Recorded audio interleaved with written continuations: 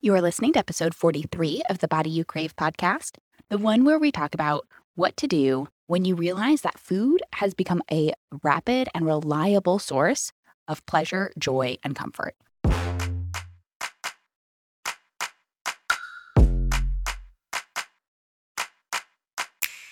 I'm Master Life and Weight Loss Coach Jillian Lama, and you're listening to the Body You Crave podcast, where you'll learn how to end emotional eating, lose excess weight, and feel amazing in your body.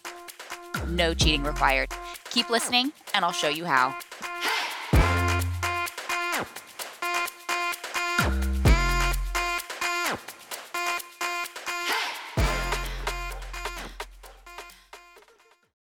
Hey, welcome back. All right, so before we dive into today's topic, I want to talk about a free workshop that I'm hosting next Thursday, April 21st at 1 p.m. and 8 p.m. Eastern. So it's called 3 Simple Steps to End Emotional Eating and Lose Weight Eating the Foods You Love.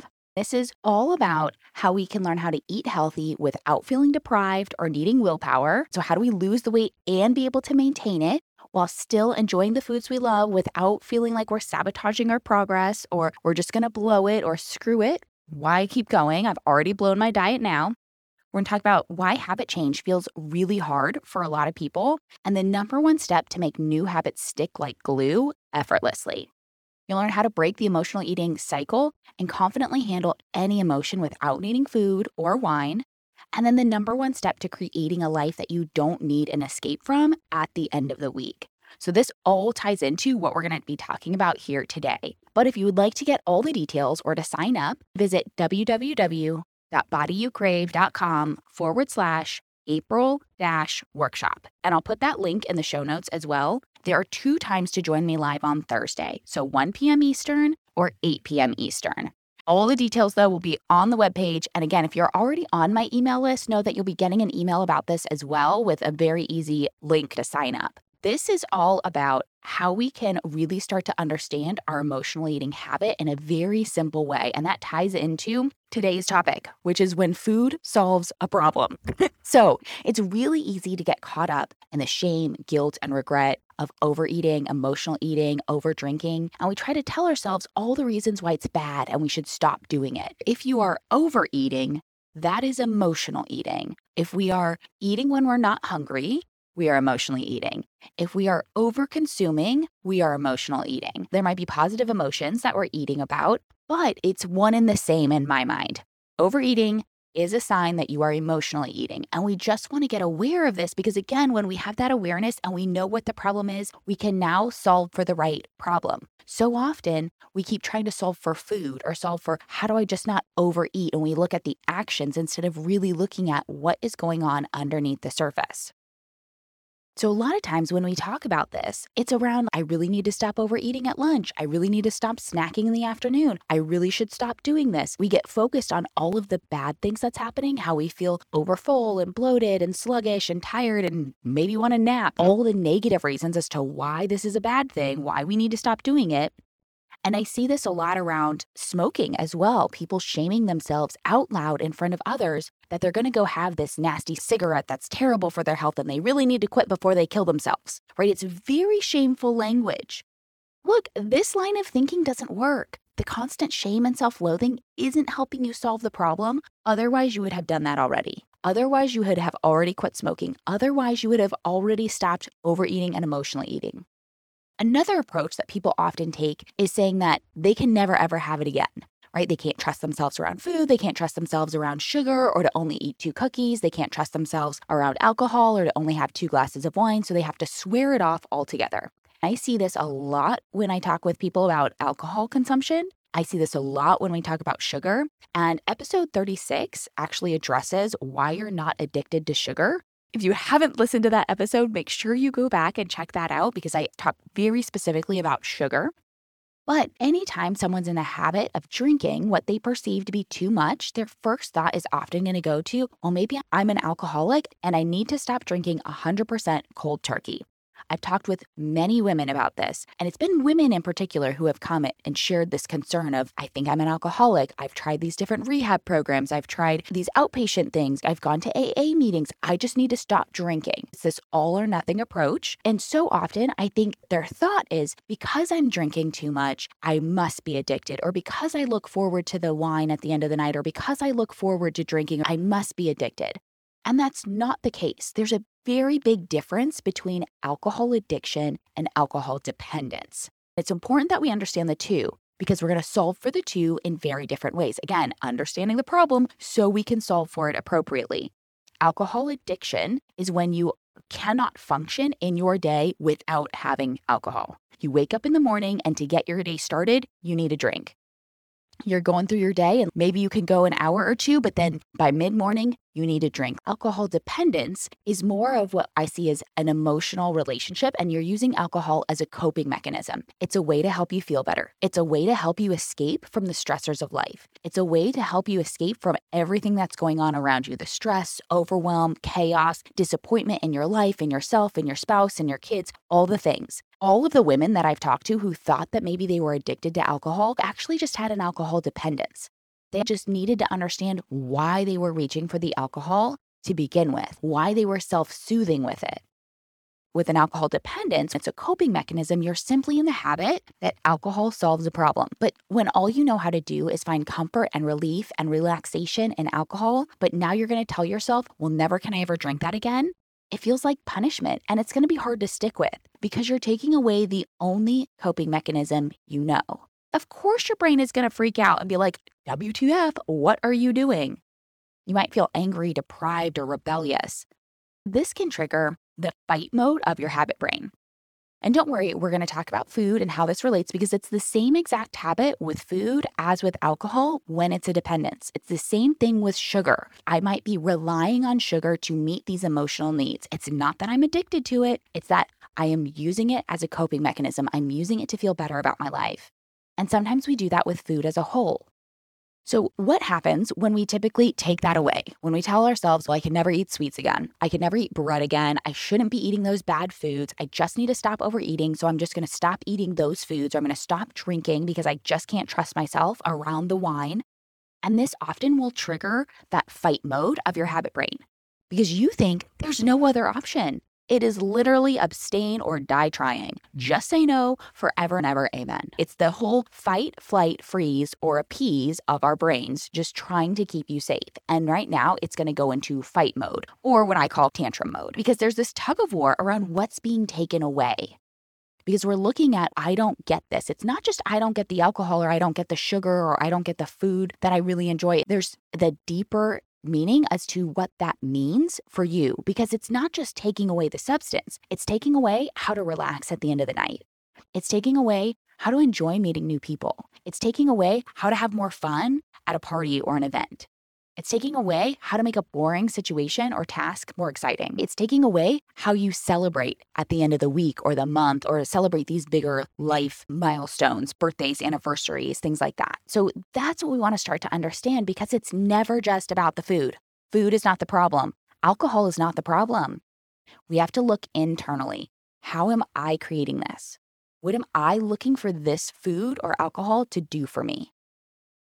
So this all falls under the umbrella of emotional eating. And you could also say emotional drinking. Your brain has simply learned that food or alcohol creates a rapid, reliable, and effective sense of relief. It's quick, it's effective, and it's very reliable. And that's it. One of the big issues that I'm going to be addressing in the workshop is that most of us don't know how to change habits. We only focus on the action of habits. Well, I just have to do this. I just have to find more ways to take this action. But what we really have to do is recognize that any kind of habit change is not just about focusing on the action. It's about understanding what are the thoughts and the emotions driving that action or inaction. And we have to be really honest that when it comes to food solving a problem or alcohol solving a problem, that's what it's doing for us. We need to stop being so shameful and look at what is the benefit here.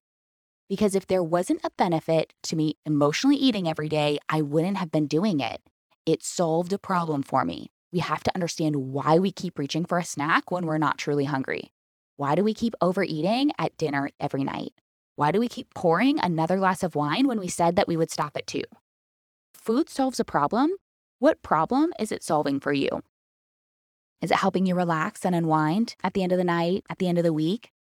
Is it justification or permission to take a break? Is it your favorite way of procrastinating? Is it making doing other tasks less sucky? Is it calming you down when you feel anxious or giving you comfort at the end of the night? If you want to solve for emotional eating, you first need to identify how food is actually helping you to feel better, because as humans, that's all we're ever after. That's all we want. We just want to feel good. And the marketing around us shows that. Our brains are wired to seek pleasure and avoid pain via the path of least resistance. Food, alcohol, very easy paths to create that rapid, reliable, effective sense of relief. Very easy way to get into pleasure and to avoid that pain. Pain being real or perceived, mental, physical, or emotional.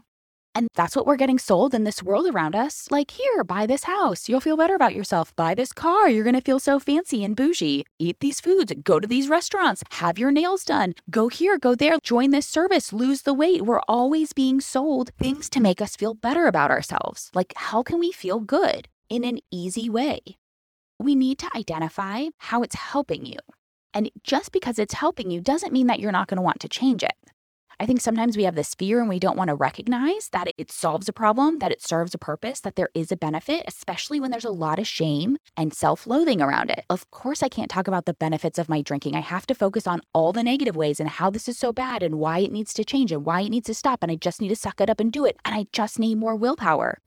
No, we need to understand the benefits that it's bringing to your life so that we can now start to solve for that instead. We can ask the question, why am I doing that? From a place of curiosity and compassion and self-love, like, what's really going on here? Or we could ask, why are you doing that? I can't believe you did that again. Haven't you learned your lesson? You should know better by now. We can be all up in our faces, very judgy, very shameful. And that's not helpful. That's not going to get you anywhere. I say all of this with a lot of love and a lot of compassion because I was there too. I noticed my emotional eating habit in 2017, and actually I could trace it back to early 2016. It was about 2 years until I realized, oh my gosh, I've been emotionally eating.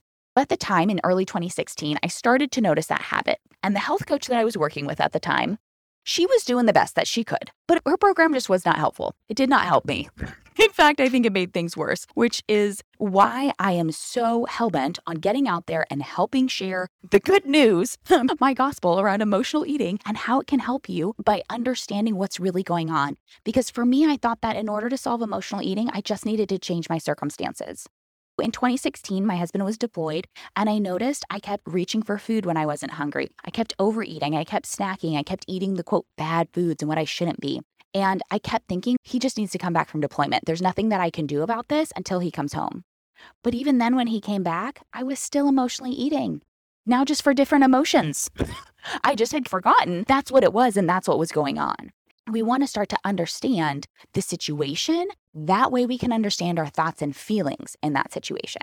So it started in 2016, but I didn't really notice it and connect the dots until late 2017, early 2018.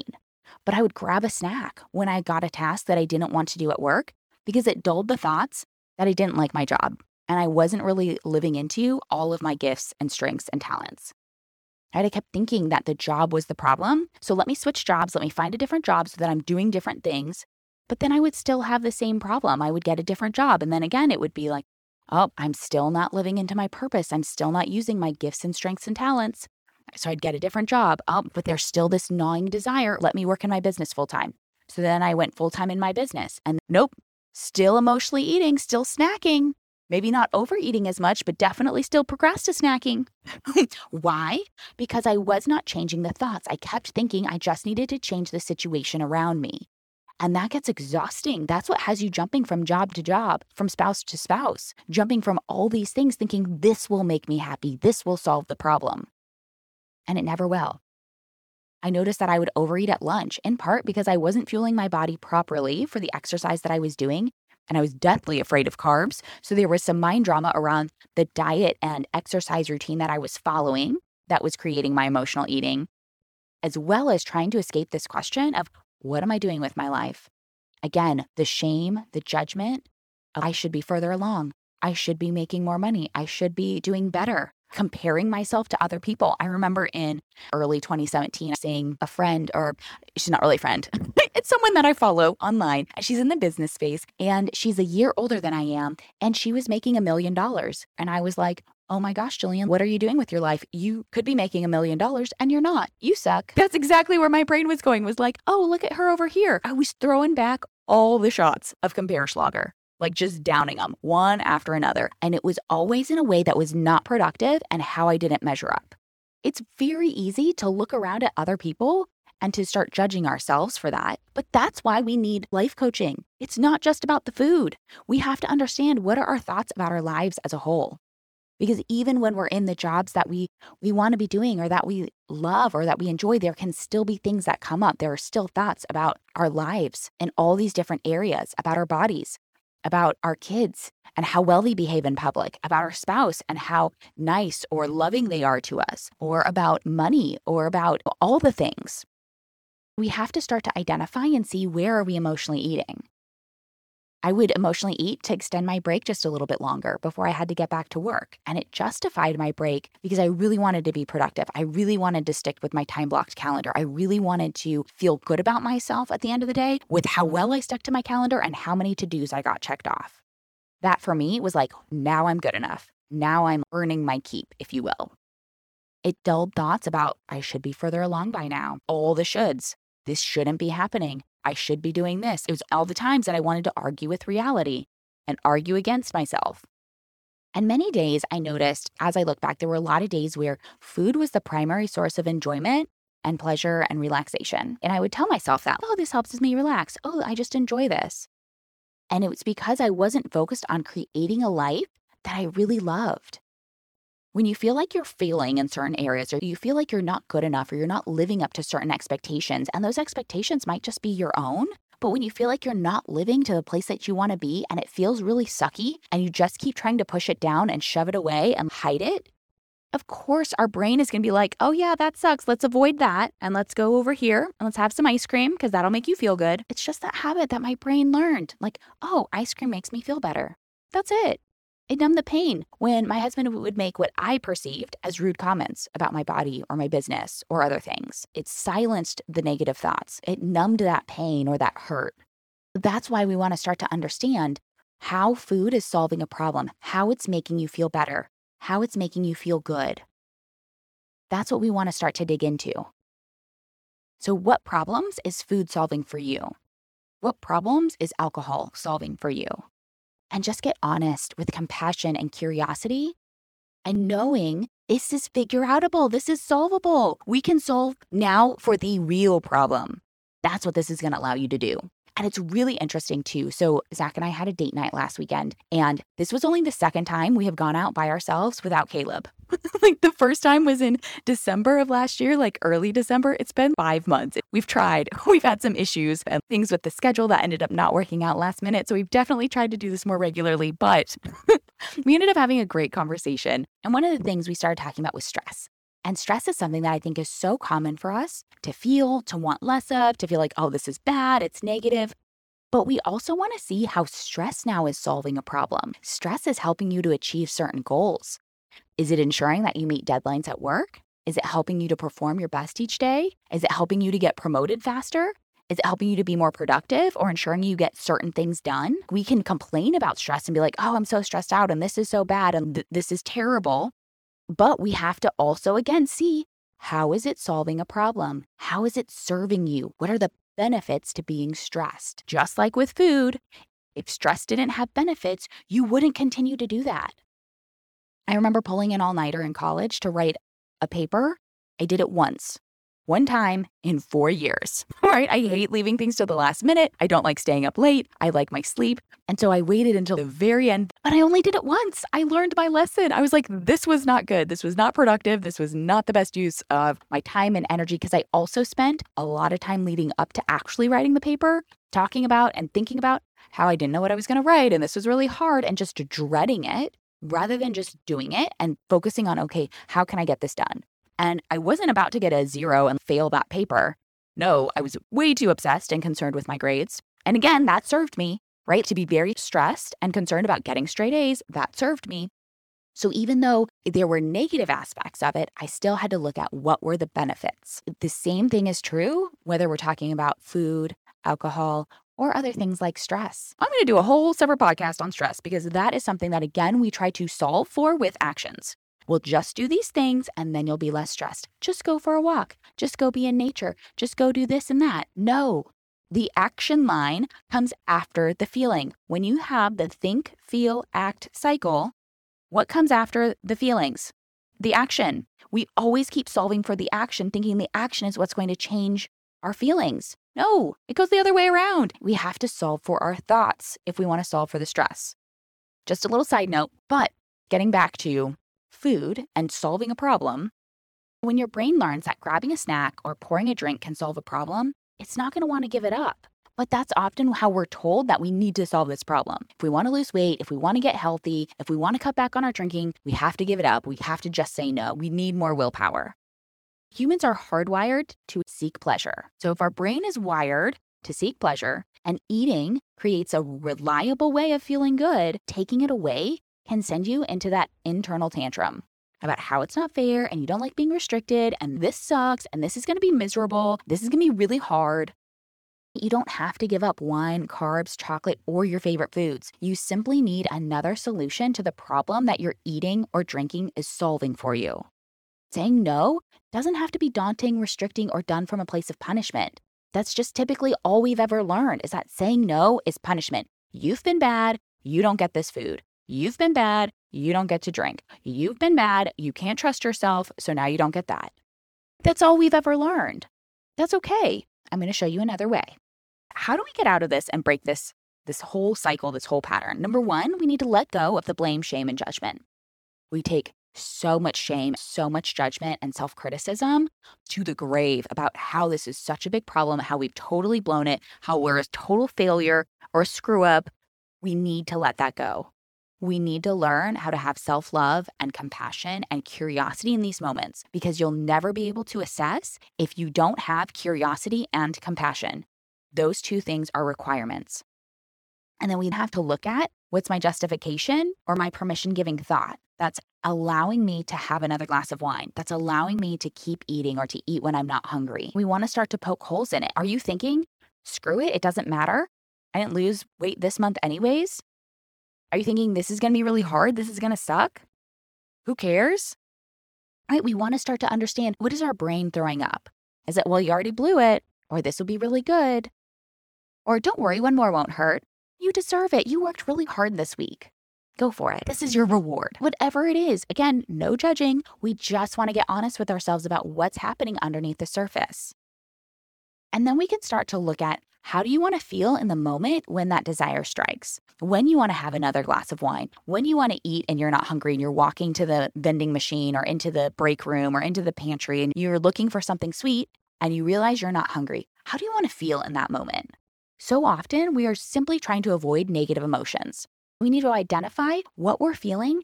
That way we can also identify how we want to feel instead. If you're feeling stressed, maybe you want to feel relaxed. If you're feeling anxious, maybe you want to feel calm or certain or at peace. We need to understand, okay, what am I feeling now? And how do I want to feel in this moment when I have that desire? Because all of your habits stem from a feeling. We just keep trying to fix the action without realizing the feeling that's driving it underneath.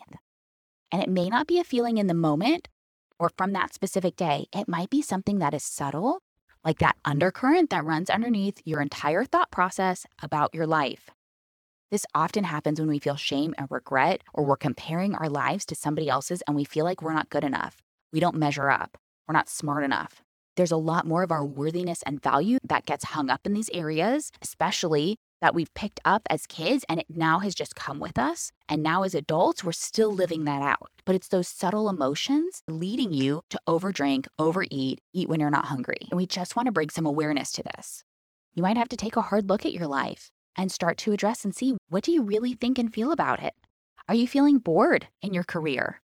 Are you feeling bored in your marriage? Are you feeling bored with your kids? Of course, food is going to give you a solution to that. Oh, you're feeling bored? Grab a snack. You're feeling bored? Grab a drink. For a long time, I thought I was a very positive person. I was fairly happy, very optimistic, and I felt like I wasn't eating over emotions, or I felt like my life wasn't super terrible or awful. But when I was really honest with myself, there was a lot of shame and judgment and comparison in an unproductive way, to where I wasn't good enough. I wasn't measuring up. I should be further along. People should be saying nicer things. He should be more supportive. We've got to really look at what's the subtle things that's running underneath. This is why willpower doesn't work. That's why it hasn't worked for you, because it's not about willpower. It's not just about the action.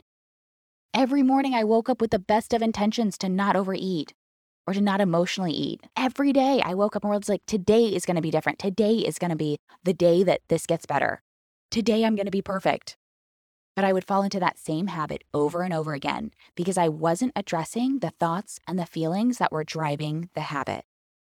Were you open to the possibility that you can create the feelings that you want to feel without needing food or alcohol? Are you open to the possibility that you can take back your power, that food and alcohol doesn't need to have this kind of power over you? That you can get intentional about creating the life that you truly want, that you truly desire, the life that you crave. This isn't just about the body.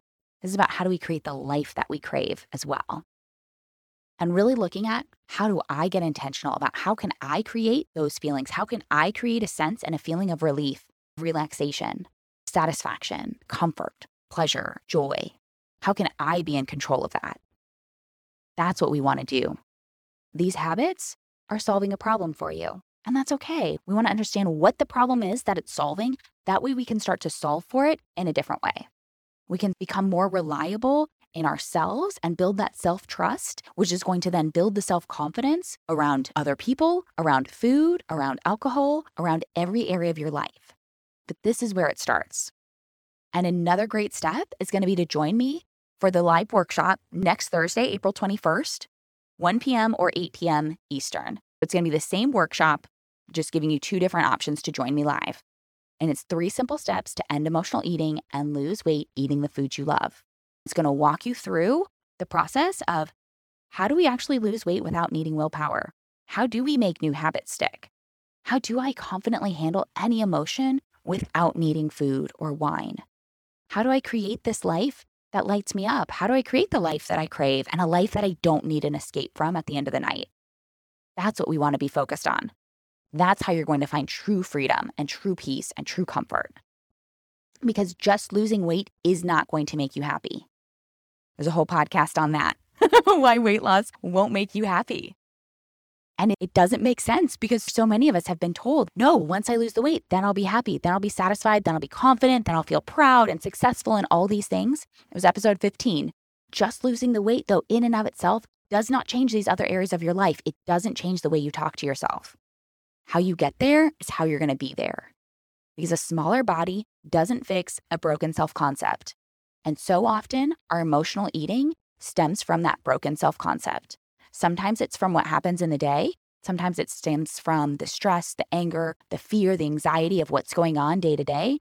But sometimes it's that deeper core feeling of, I'm not good enough, I'm not smart enough, I'll never make it, I'm such a failure. And it's that self-concept that we have to change. Otherwise, you're going to keep eating over it. You're going to keep drinking over it. That's the real problem. So make sure you visit www.bodyyoucrave.com/April-workshop. Again, I'll leave the link in the show notes as well. So make sure you go there. And if you are already on my email list, you will get an email with all the details and everything already. It'll be super easy. You'll just click a button and you'll be registered and get updates and alerts and everything. Put it on your calendar. Make sure I see you live. It's going to be awesome. Here's to creating the life and body you crave.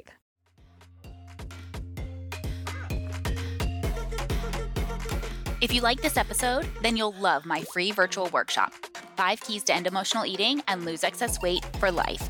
You'll learn the counterintuitive reason why all your attempts to restrict food over the years has actually led to weight gain, and the mental switch you need to flick that'll have you dropping pounds without sacrificing wine, carbs, or the food you love.